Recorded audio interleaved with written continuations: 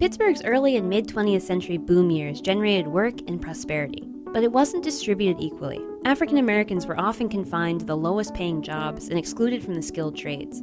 This week on Inventing Pittsburgh, how Nate Smith forced the city to face the issue. At the Carpenters Training Center, just outside the city of Pittsburgh on the Parkway West, a class of 9 learns how to build a level floor. 40 years ago, getting into the center's apprenticeship program would have been a feat for a person of color or a woman. Well, those days were, the status quo. Harold McDonald is a representative for the Keystone+Mountain+Lakes Regional Council of Carpenters. In the 1960s, just 2% of the skilled trades and craft unions members were black.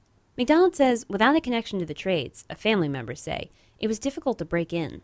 Nate Smith was an advocate for change, for more minorities to be into the construction trades and the acceptability of those minorities in the trade. Nate Smith was born in the Hill District in 1929. He joined the Navy at 14, saying he was older, and learned to box. As a professional boxer after the war, Smith taught himself how to operate heavy machinery.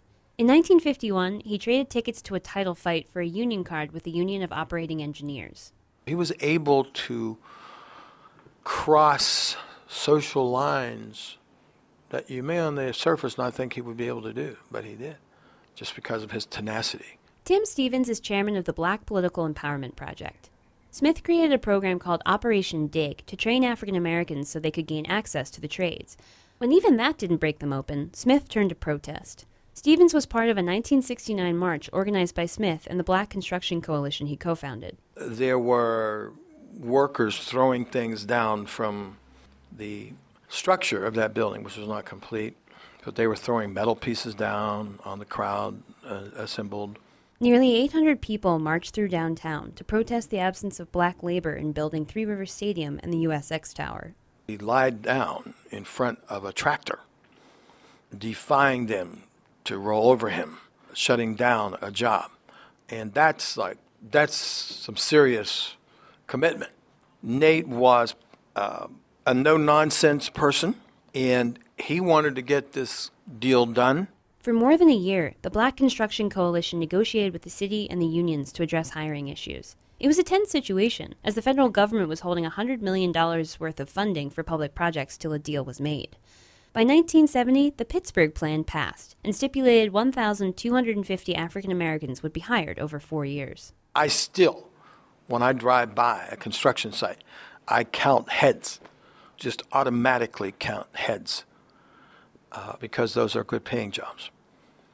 And we want African Americans to be in the game. Stevens says Smith's work moved the needle on inclusion in the trades, but there's still work to be done. Today, at the Carpenters Training Center, anyone can walk in and apply. There's a practice entrance exam online to help people prepare for the real thing. Director Rick Krzyzewski says they see a diverse range of applicants and would like to see more. You can't judge who's walking through the door. You don't know where their success is going to be. Before they go into their interviews, applicants wait on a wooden bench. Across from them hangs the apprenticeship creed. The 5th bullet point reads, "To measure my fellow workers on their character and abilities, without thought of race, color, or creed." For 90.5, WESA celebrates Inventing Pittsburgh. I'm Margaret J. Krause. UPMC is proud to support 90.5 WESA celebrates Inventing Pittsburgh. UPMC, life-changing medicine.